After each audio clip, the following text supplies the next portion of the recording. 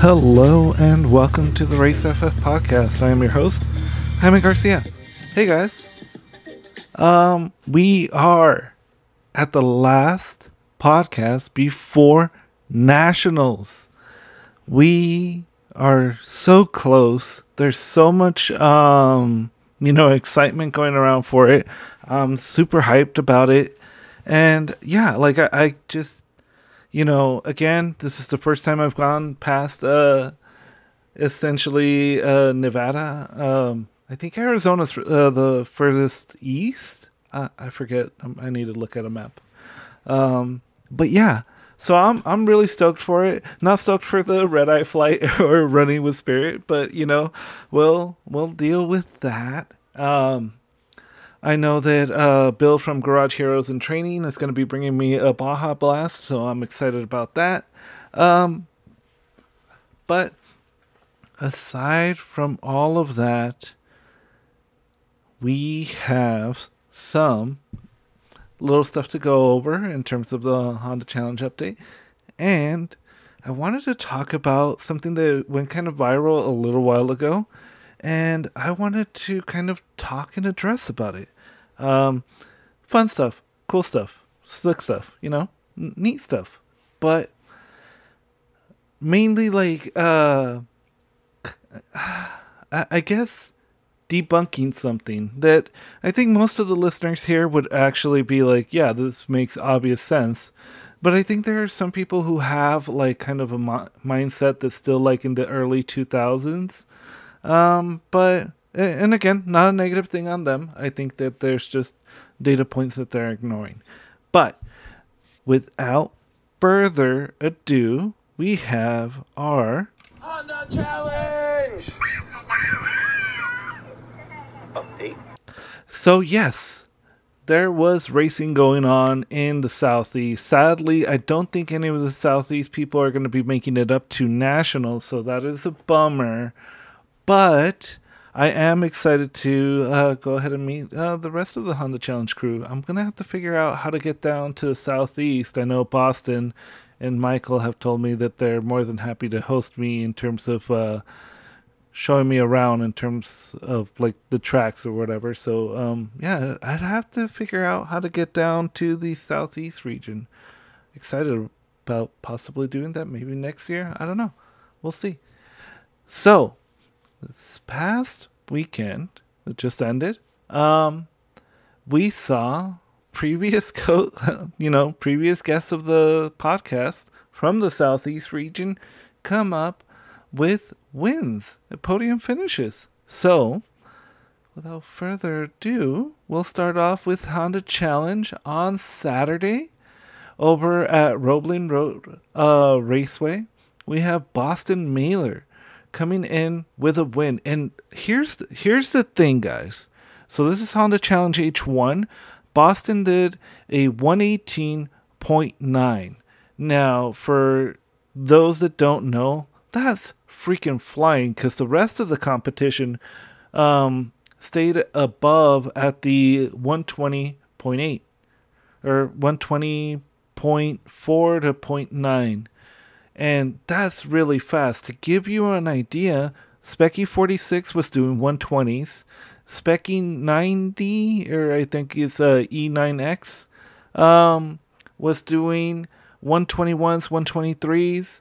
Spec Iron didn't cross the 120s that same day. They stayed above the 120s.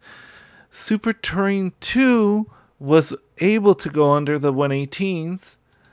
And then Super Touring 3 stayed above the 119s, almost a 120 with a 119.8. So all that I'm trying to say is that Homeboy was flying. So shout out Boston. That was pretty dope. So first place in the car, 769 car out there. Really, really good job on Saturday. Second place, William Hunter in car number 305 with a 120. Third place, Rob Oxford with a 120. And in fourth place, Car number 555. I love that number. Go, go, go in Japanese. Andrew Hicks with a 120 as well.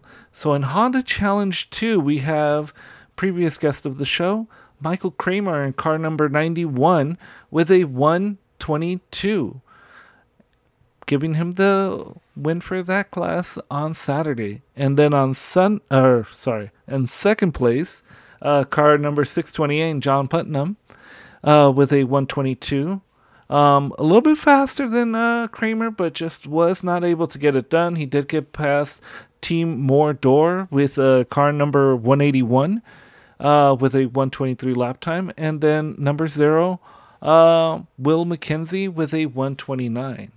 So when we move forward to Sunday, let me just make sure I'm not tripping. Making sure. So that's the third. This is the second. Yes, so Sunday, Honda Challenge H1, we have Boston Mailer again with a 118.7 on fire. Now on this one, William Hunter was able to get underneath the 120s, so maybe temperatures changed, maybe setup things were worked on. But anyways, that is pretty impressive. Car number 769, Boston Mailer, in first place with that 118. And then Rob Oxford with a 120 in second place.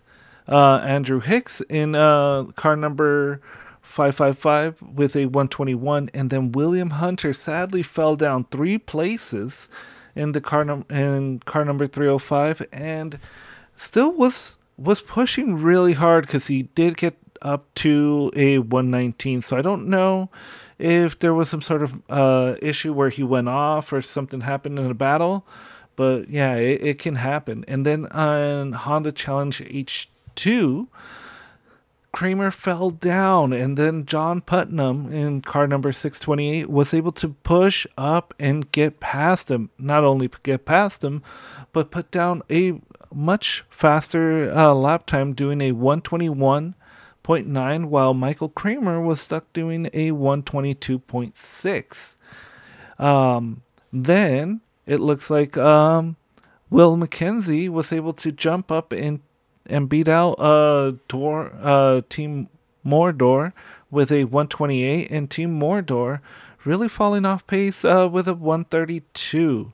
So that is the Honda Challenge update for the Southeast. Outside of that, I think everybody else is really just getting ready for Nationals. So that will conclude the Honda Challenge update.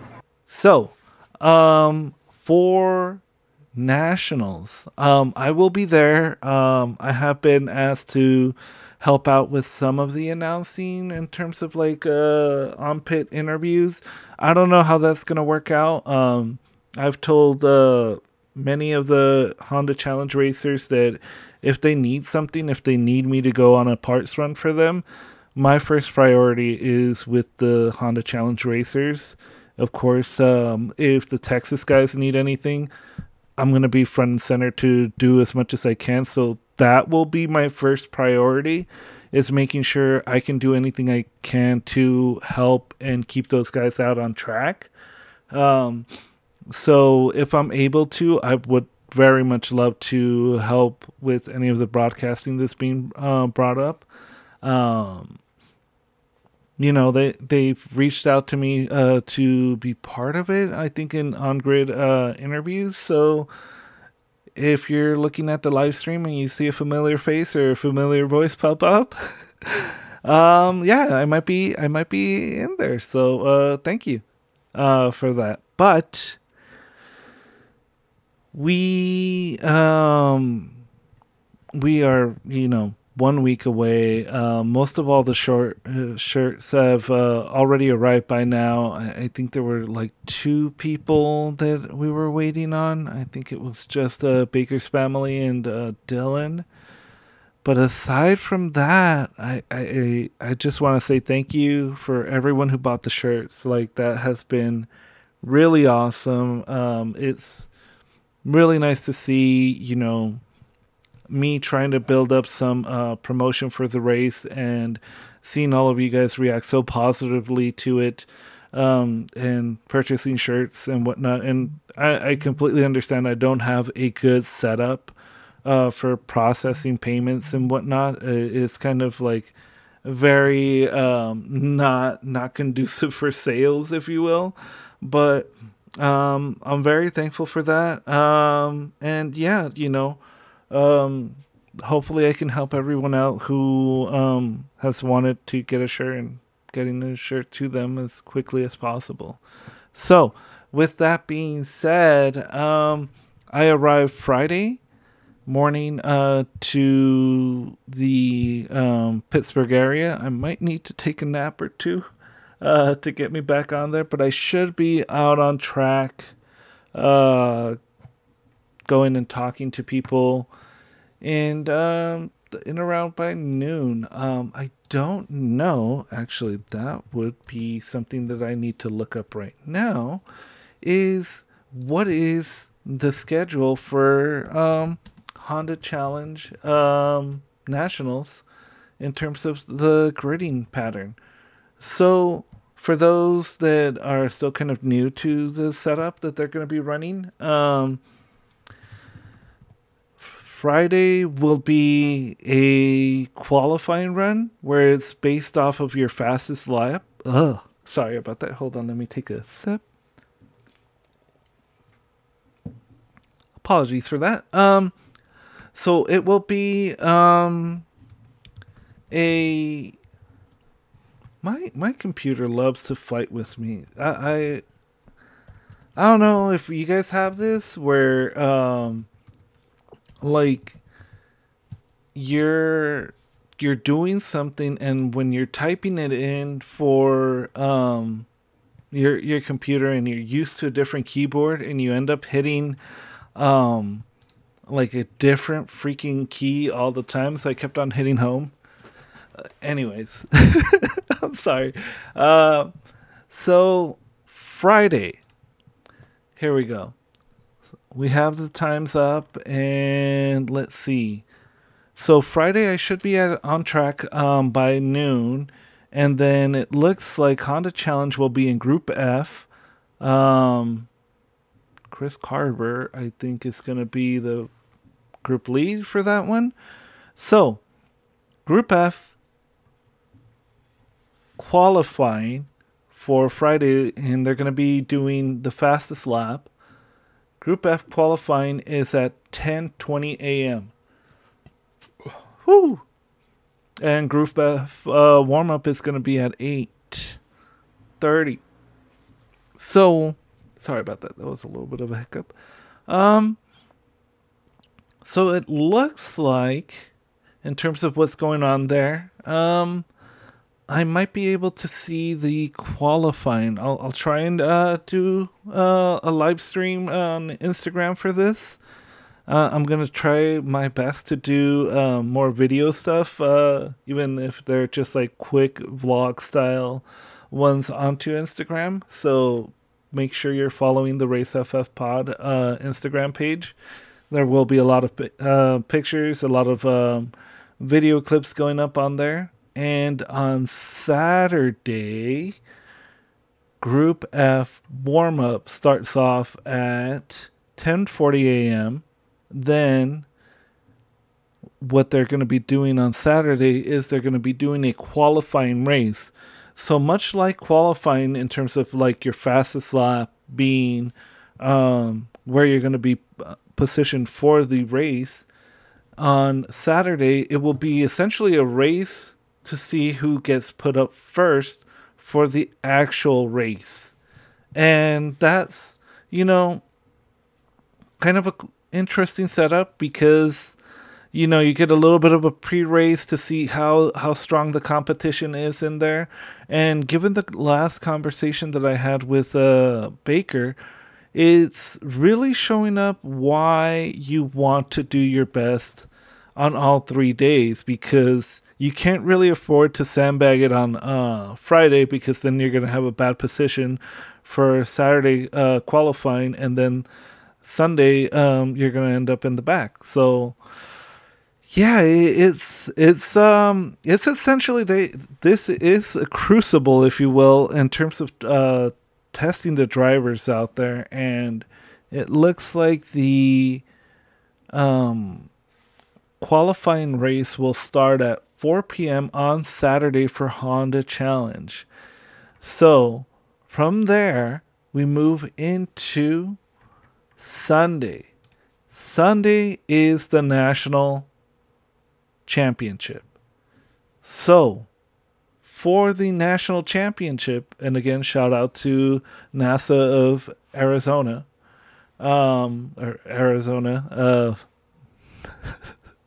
Honda Challenge from Texas, because they were able to get me on this. Oh, look at this! Look, you look at this. They moved up the race, so the race is now at 3:55 p.m. Interesting. Okay, good. That's a lot better. Still, I don't think I would be able to make my flight, because again, that would be, I think it leaves at 5:40. Yeah, it's still like really, really tight, and it's gonna be a 45-minute race. So from 3:55 p.m. to 4:40 p.m.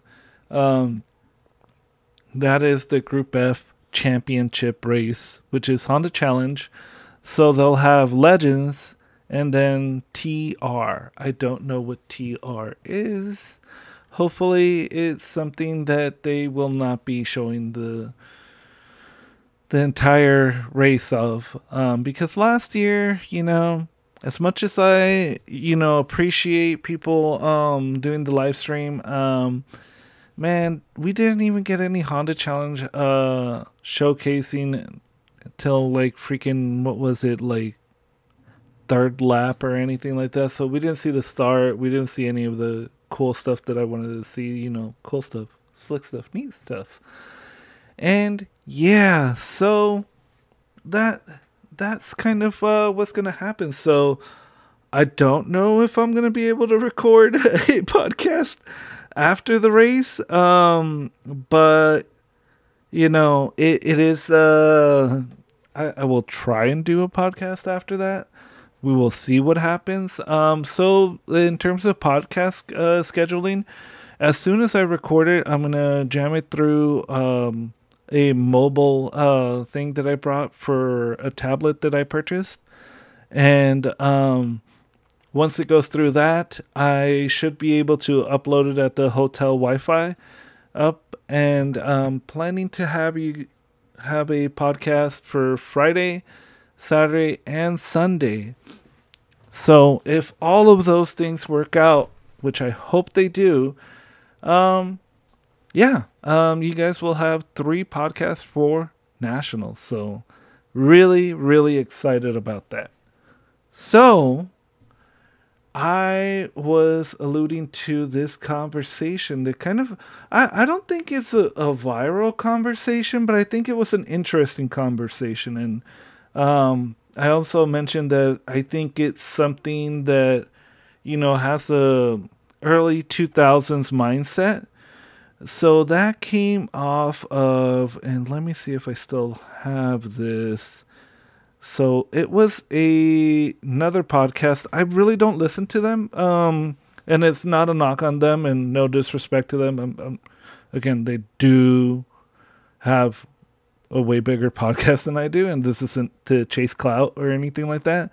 But I saw Trick Factory Customs post one where the conversation, as it was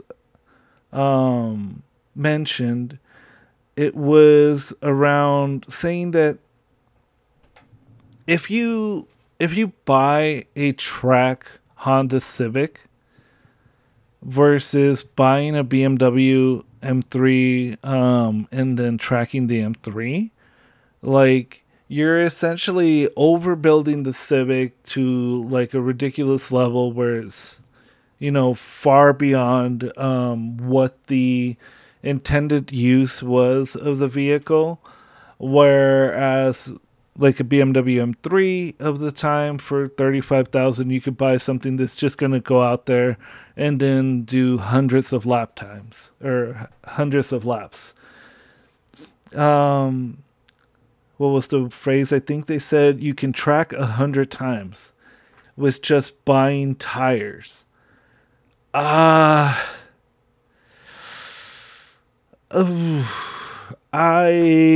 strongly disagree with that, and I think that most people here would be like, "Yeah, that doesn't make sense." Because I think I have a high road racing, group of people. So I started thinking about it, and I'm like, well, are are they being honest, or are they just capping? Or maybe it's something that, they don't know. And I remember having conversations with people saying, the badge battles, if you will. Like, oh, that's a Honda, it can't beat a Porsche. Or, oh, this is a BMW, it has to be faster than, a Mustang or whatnot.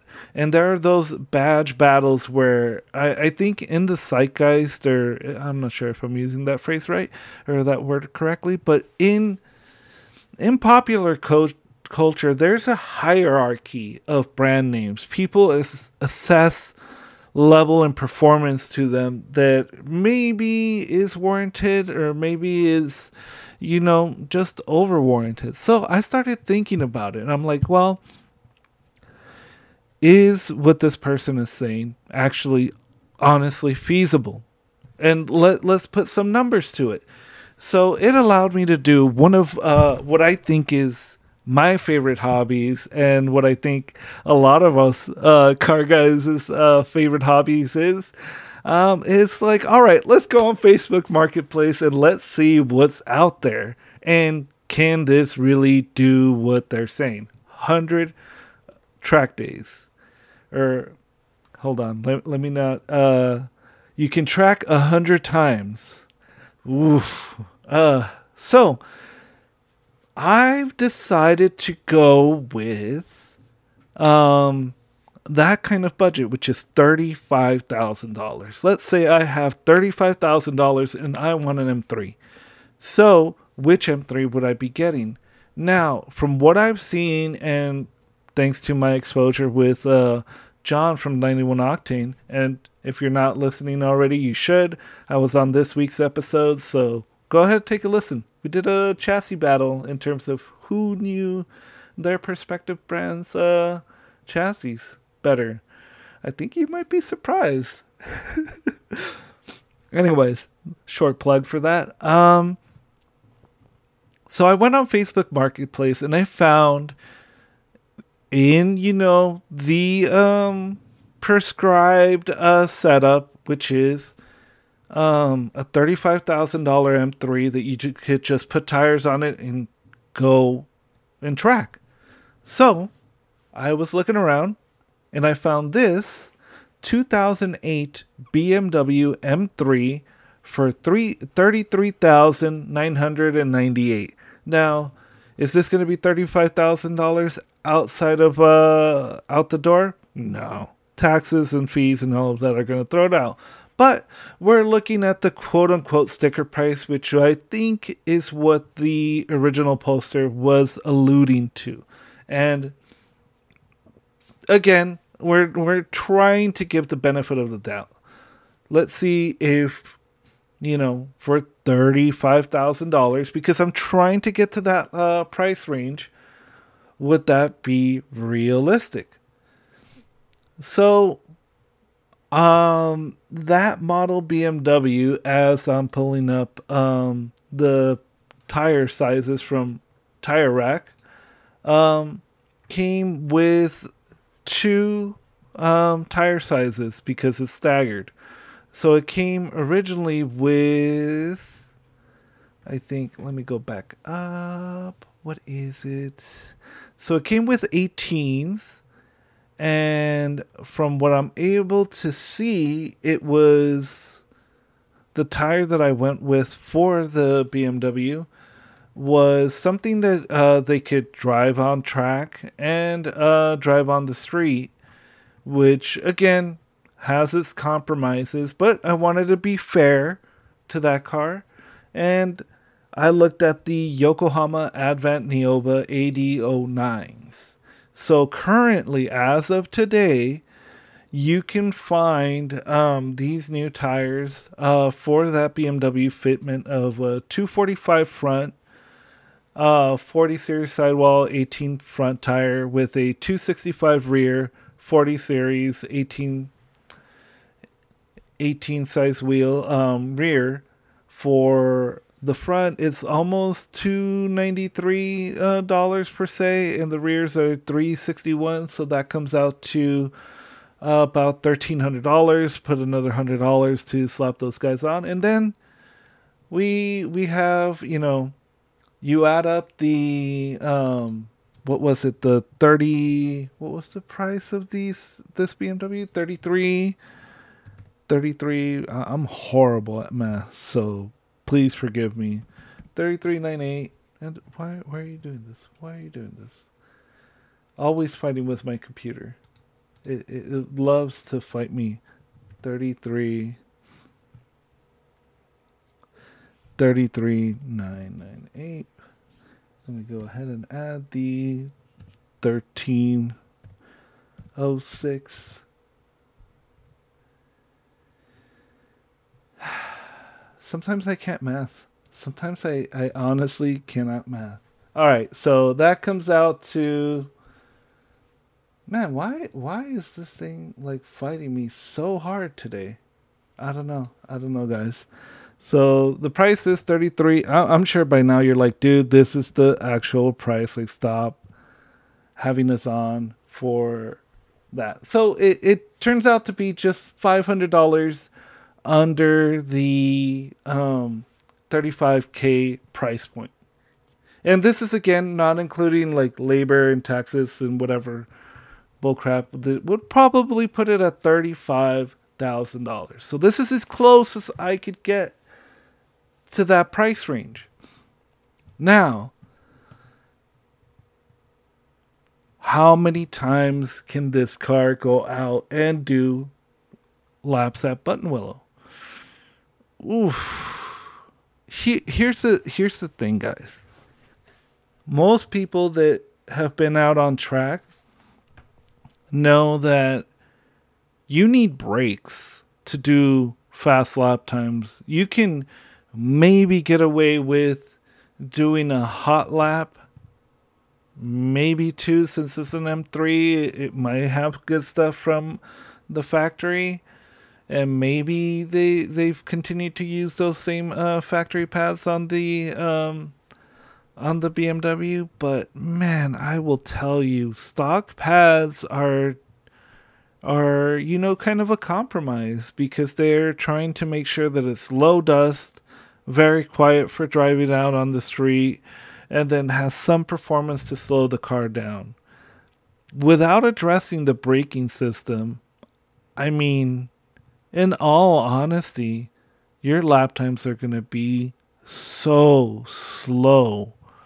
And it is almost an unfair battle. But again, unfair battle is essentially what that podcast had kind of built up for. So what would I give this car in terms of capability of being able to go out and do a lap time in? I mean, a stock M3 of this generation, I think, given my exposure to John, I would not track it. Just because of the fear of the rod bearings. Those are a known issue with that chassis. John has told me about it. It's, I think, like a $2,000 job if you get like a private shop to do it. He's had like another shop do it for his BMW M3. And I think he would reiterate the fact that, hey, you cannot take a car like that to the track without doing the rod bearings. So without DQing it for spinning a rod bearing, because again, we don't know, and they may have done this thing already and it's maybe not out there. But I think short of having a good coilover suspension and dialing in the suspension a little bit more, and good track pads, you're going to struggle to do more than 2 or 3 laps. So already on the statement of getting the car and doing 100 track days, I'm like, I'm sorry, I'm calling cap on that one 100%. Now, the other thing that they mentioned was you can go out there and get a Honda and spend $35,000 on a Honda and still not be able to do what you can with the with that BMW. And with the BMW, you would be able to sell it for that same price. So I started thinking to myself, well, is that really cap? And for most people that have race cars out there, I think they would go ahead and say, like, yeah, it is harder to sell a race car.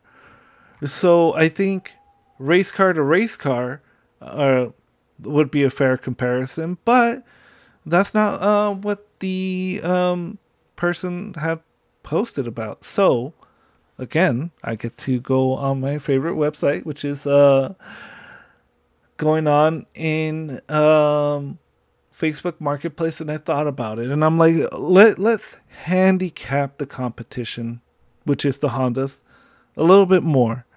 So what I figured I can do is $35,000. Honestly, that's way too much money. You're blowing like the amount of money that you're going to be doing with that. So let's make it 20 at most. I don't even know like how low to go, but let's figure something out. So I went back on Facebook Marketplace and I thought about it, and I'm like, well, I mean, if you wanted to go out there and beat on this 2-lap wonder BMW M3, what would you take to go ahead and smash on it? Well, great question, Jaime. What would I do?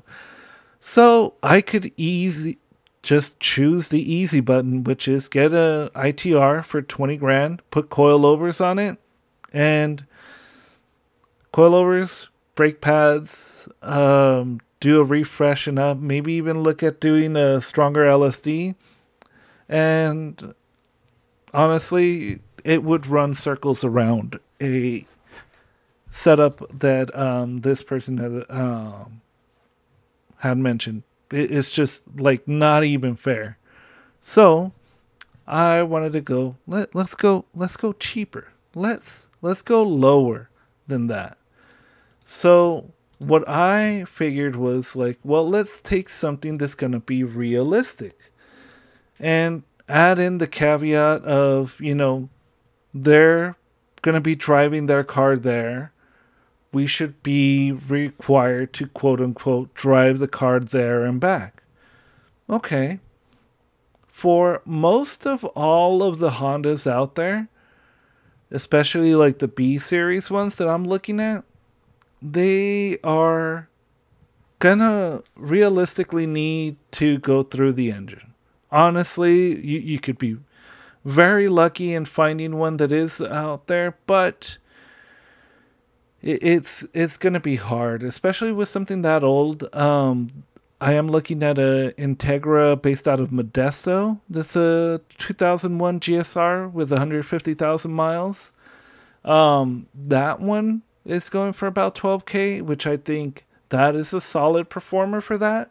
But what I'm actually going to go with is a 2000 Integra GSR Sport Coupe from Fremont. So this one is listed at having 130,000 miles. I don't think so. So it says that it has 220,000 miles on the chassis. There we go.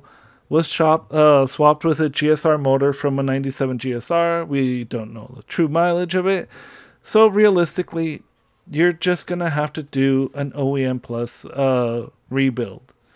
Now, from my experience, redoing a block, maybe at RS Motors or I think with Cole, if you just do the block and the head, just get them refreshing up, put new valve strings on it, you're looking at about $2,000 putting ARP rod bolts and replacing the rod bearings on it. You do that, you're going to have a healthy GSR engine, making sure you have good compression, good everything else, so that you don't have to worry about that. So that jumps the price up to $8,000. So, all right, we're there. Now the next thing that I know for a fact helps these Hondas is you need to take the transmission out and send it to the homie at Ghostworks. I don't know how much he charges, but given that he may not do a B series, you might also want to try and find a Honda Challenge racer who's well known with these transmissions, and there's plenty of people that can help you with that one. But what I would think you can do with that car is get a 4.9 final drive, and if it's me that I'm going to be putting the budget on that, I'm going to do 4.9 final drive with a OS Geekin or Geiken LSD. So parts alone, we're looking at about $2,000 for that. So that brings us up to 10. Put another labor, put it on at maybe $1,000 for labor. Not exactly sure what it would be, but that's assuming everything is good. So now in terms of drivetrain, we're pretty much there. The GSR is not known for having crappy brakes, but let's say we upgrade those calipers to Type R calipers, you could still get those remanufactured. So upgrading those, getting the brake pads, some Hawk DTC60s, or as Jackie is a great fan of, Jackie from Lowbuck Motorsports, putting in some ST43 pads from Ray Bestos, front and rear, with Type R calipers. Now you have the brake system that, most people would be very, very happy with. And Garage Heroes and Training Bill has told me that the ST43 pads last 400 of laps. So, easy button there. Put it that you're spending let's make it another 1,000. So, we started off with the engine rebuild, the purchase price, which is 6. So we started off with the 6,000. We're adding in another 2,000 for the engine build. Why does my computer always fight with me? I don't know why this loves to fight with me. Yeah, I don't know. I don't know, guys. So, Jesus, man, it keeps on doing dumb things. So I'm really annoyed. I am on the struggle bus with this one. So we'll start off with the 8,000, including the engine rebuild. We'll add in there another $2,000 in parts for the final drive and LSD, which that brings us up to $10,000. Man, this is a failure. Just straight failure. I'm going to use my phone for that one because I cannot use the calculator app on the computer. It just doesn't like addition. It reminds me, with all this talk of ChatGPT taking over, that, for the most part, our setup is going to keep us safe for a while. And then we put in another $1,000 for labor to get those parts installed for what's it called, for the transmission. So we're at 11,000, And already we have a strong driveline, a strong LSD, a strong gearing. So all of those things together are going to be really killer. Next, honestly, is going to be wheels and tires. For me, I'm stupid budget oriented. And since we're just trying to beat this car around the track, I'm going to go Koenig dial-ins. Koenig dial-ins are 11 pounds each, 15 by 7s, or you could go 15 by 8s. And I think it's like 180 a wheel, so under 200 bucks. You could put some 200 treadwear tires. I'd probably go with the Falcons, or to be fair, we should probably go with whatever the tire rack suggestion was for the M3, which is an where is it? Okay, here we go. The Yokohama Advan Niobas. What are they in? I don't know why. Like, you used to be able to click on the tire and it gave you all the different sizing before. Now they don't allow you to do that anymore, which is rather unfortunate in terms of the customer interface, which is, I think, really, really annoying. So let's go with my setup, which I really like, is the 225 45 15. And let's see what those Yokos come at. Brand, where are they? Yokohama's not even on there for that price. So it won't be an exact apples to apples comparison. So something kind of on the same spectrum, I would hope, in terms of a fast tire. Now this is pretty annoying.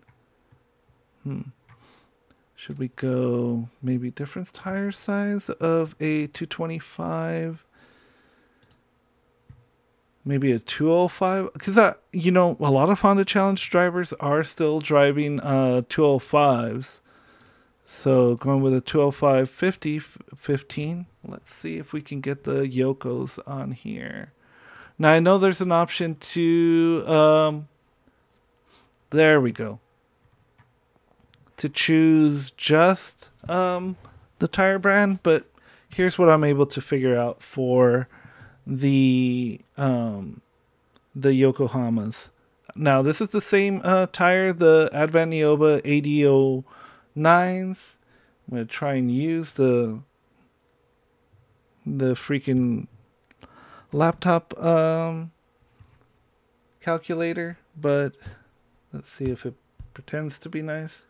So for those, you're looking at about 670.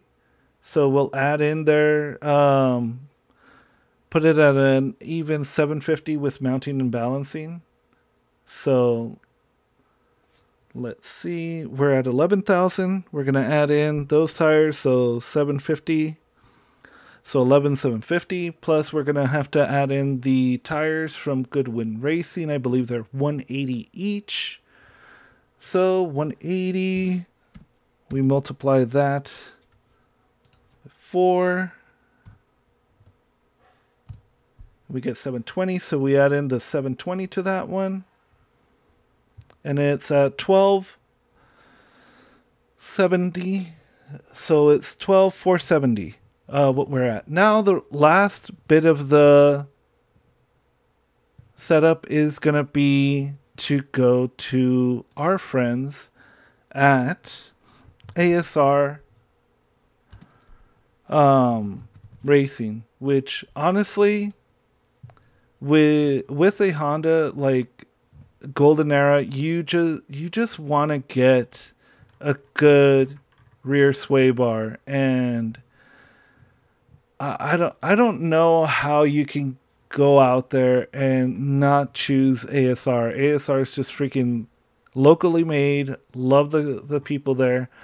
So I'm gonna go with the setup that I got for my EG because I know how it's going to handle really well. So we're going to add in there the rear sway bar, and that's going to be 640, it looks like, for the brace, the hollow tube rear sway bar.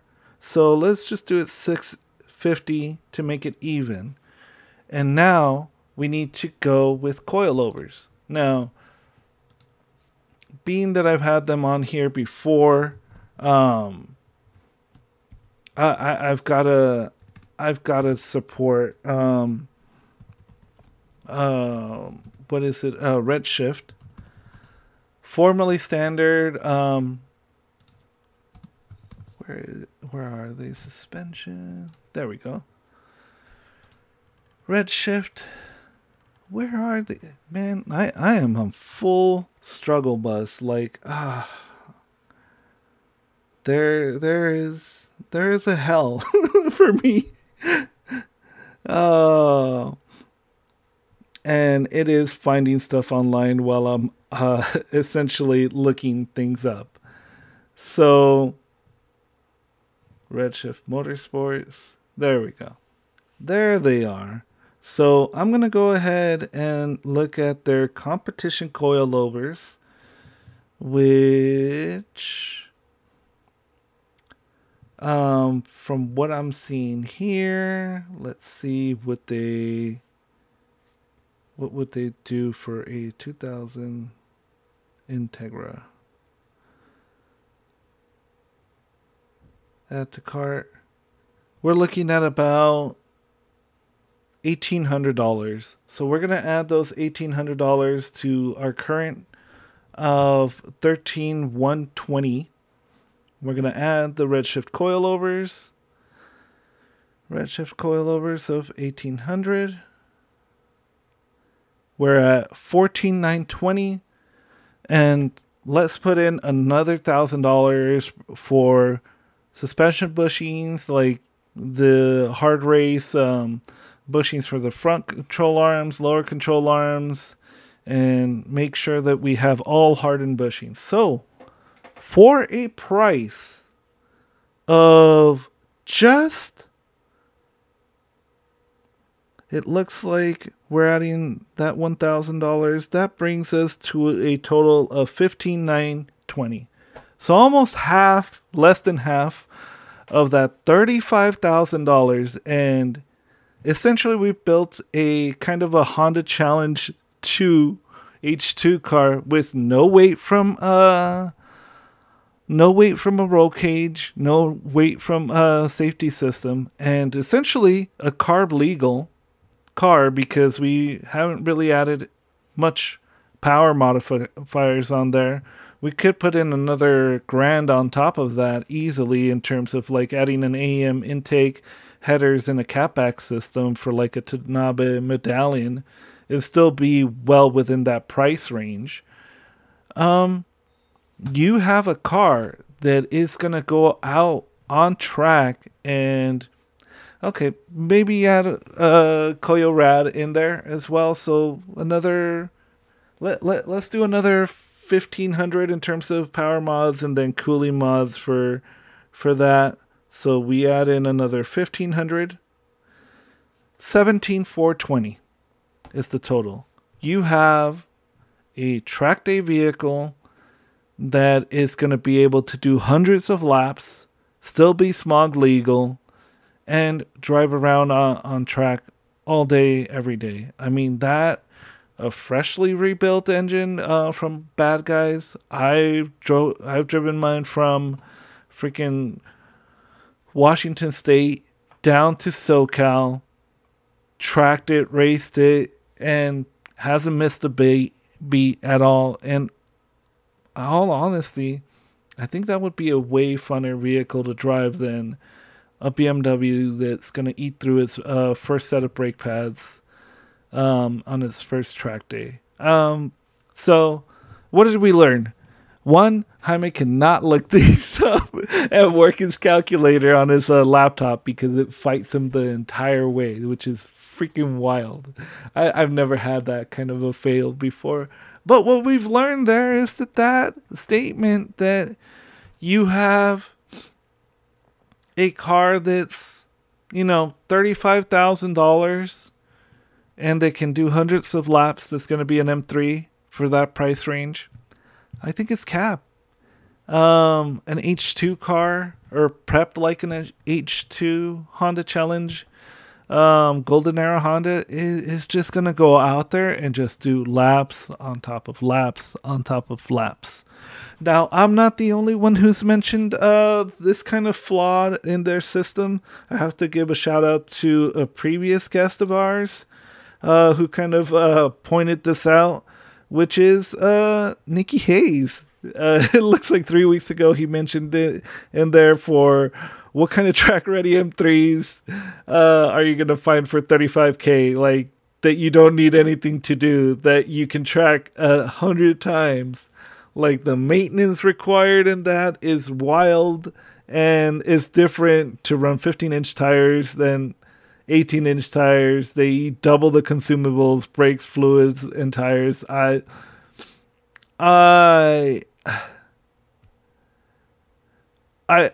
can't give you guys more of an example of how this early 2000s mindset where, people looked at, oh, this is a Porsche. Like, I bought this Porsche Boxster. It's going to be able to beat anything that's a lower brand name. And you go out there and then all of a sudden you see Stubbs is pulled up next to you in his 350Z. And you're like, oh, I got a Porsche. I'm going to outrun him. No, you're not. You are not going to outrun that just with tires.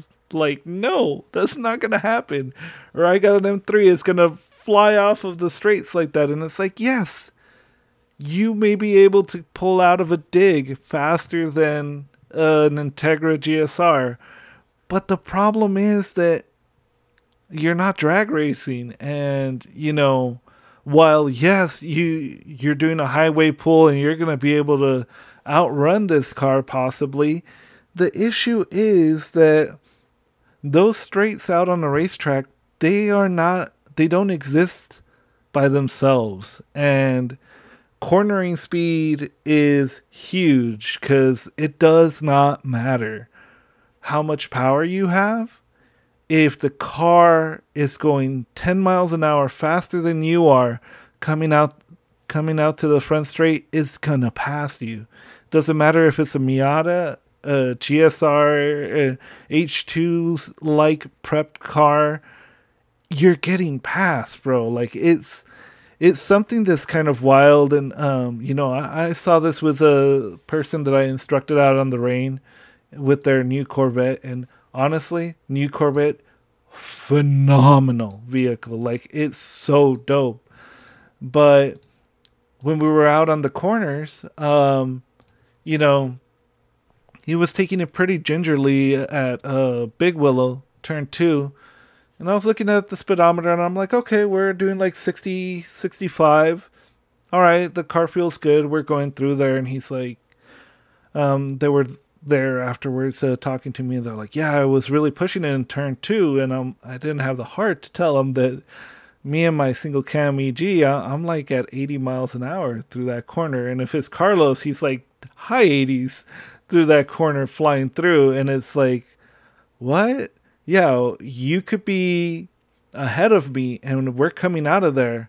And right as you're trying to roll on the gas, I'm going 10, 15 miles faster than you. You're getting past. And you're not going to be able to hang with a stock car. So, essentially, beating this dead horse. Cars that are better prepped, lighter weight, are going to be doing a lot better than just a stock BMW M3 that's, for $35,000. So, with that being said, again, this is no disrespect to the people from that podcast or anything like that. I think clearly they know something that I'm not because they're doing way better than I am. But I just think that on this specific point, On this specific setup, they're completely incorrect. And yeah, sadly, I think that once you start tracking and going out to a circuit track, you start to realize what are the biggest deltas for speed and what really gives you good power and good, returns on that investment of time, because it's a cruel freaking measurement, because the clock doesn't care how well you've done something. The clock doesn't care about how high of a prestige your car is. It cares how fast did you get from this point to this point. And if you're not doing it, if your setup is not doing it, then guess what? It doesn't care. It doesn't care if you're a Mazda versus a Porsche. If it just doesn't care. And yeah, that can be very, very frustrating. Talk to me about it. All right, and with that, guys, that random tangent. Hopefully, you guys stayed in there for that one. I think that if you had that kind of a built Integra, you could easily sell it for the high tens. So with any vehicle that you track, any car that you're going to be putting out on track, you're going to lose money on it. Look, you just are. Is the Integra GSR going to be worth $35,000? Maybe I'm bringing a trailer. But I don't know. I don't think so. But at the end of the day, I'm going to be able to do hundreds of lap times, hundreds of track days, while that BMW built to that spec is really only going to be able to do 2, maybe 3 lap times before it starts overheating the brakes. And unless you start addressing like little issues like that, then yeah. I think most of the people that you see with E90s, BMWs that are built out there, they're going to struggle. And pointing it back to the Honda Challenge update, we can see Boston Mailer doing a 118.9 versus Spec E90, which I guarantee are not freaking $35,000 BMWs. They're doing 123s and 121s. Again, not talking smack about these people, but there is a very big difference between, something like a Honda that's built really well for that, and you focus and tune it to that you're going to be able to do it. Now, the S2000 being the 35,000, now that's a real possibility. Like, those S2000s are really expensive. I think you could get an S2000 to about that price range. I mean, I know that Carla Pistotnik is selling hers, and I would not want to be in an E90 trying to chase her down in that S2000. That would suck. Now, if you really wanted to like bring a stock M3 and get freaking clowned on, yeah, put Carla's freaking S2000 driven by Carla, and you put who you want on a stock brake pad freaking car with 8007s, and let Carla go out there, and you try and keep up with her for 100 laps, and we'll see where you are. So with that, guys, I will see you next time at Nationals. So if you're around there, look for somebody wearing the Battle at Pitt Race shirt with the Race FF logo on the back. It's kind of small, but if you see that, it's probably gonna be me. Say hello. I'll take a picture with you if you got the Battle at Pitt Race t-shirt. So yeah, I'm super excited, guys. I'm so stoked, and I will see you guys at Nationals. And for now, we'll see you next time.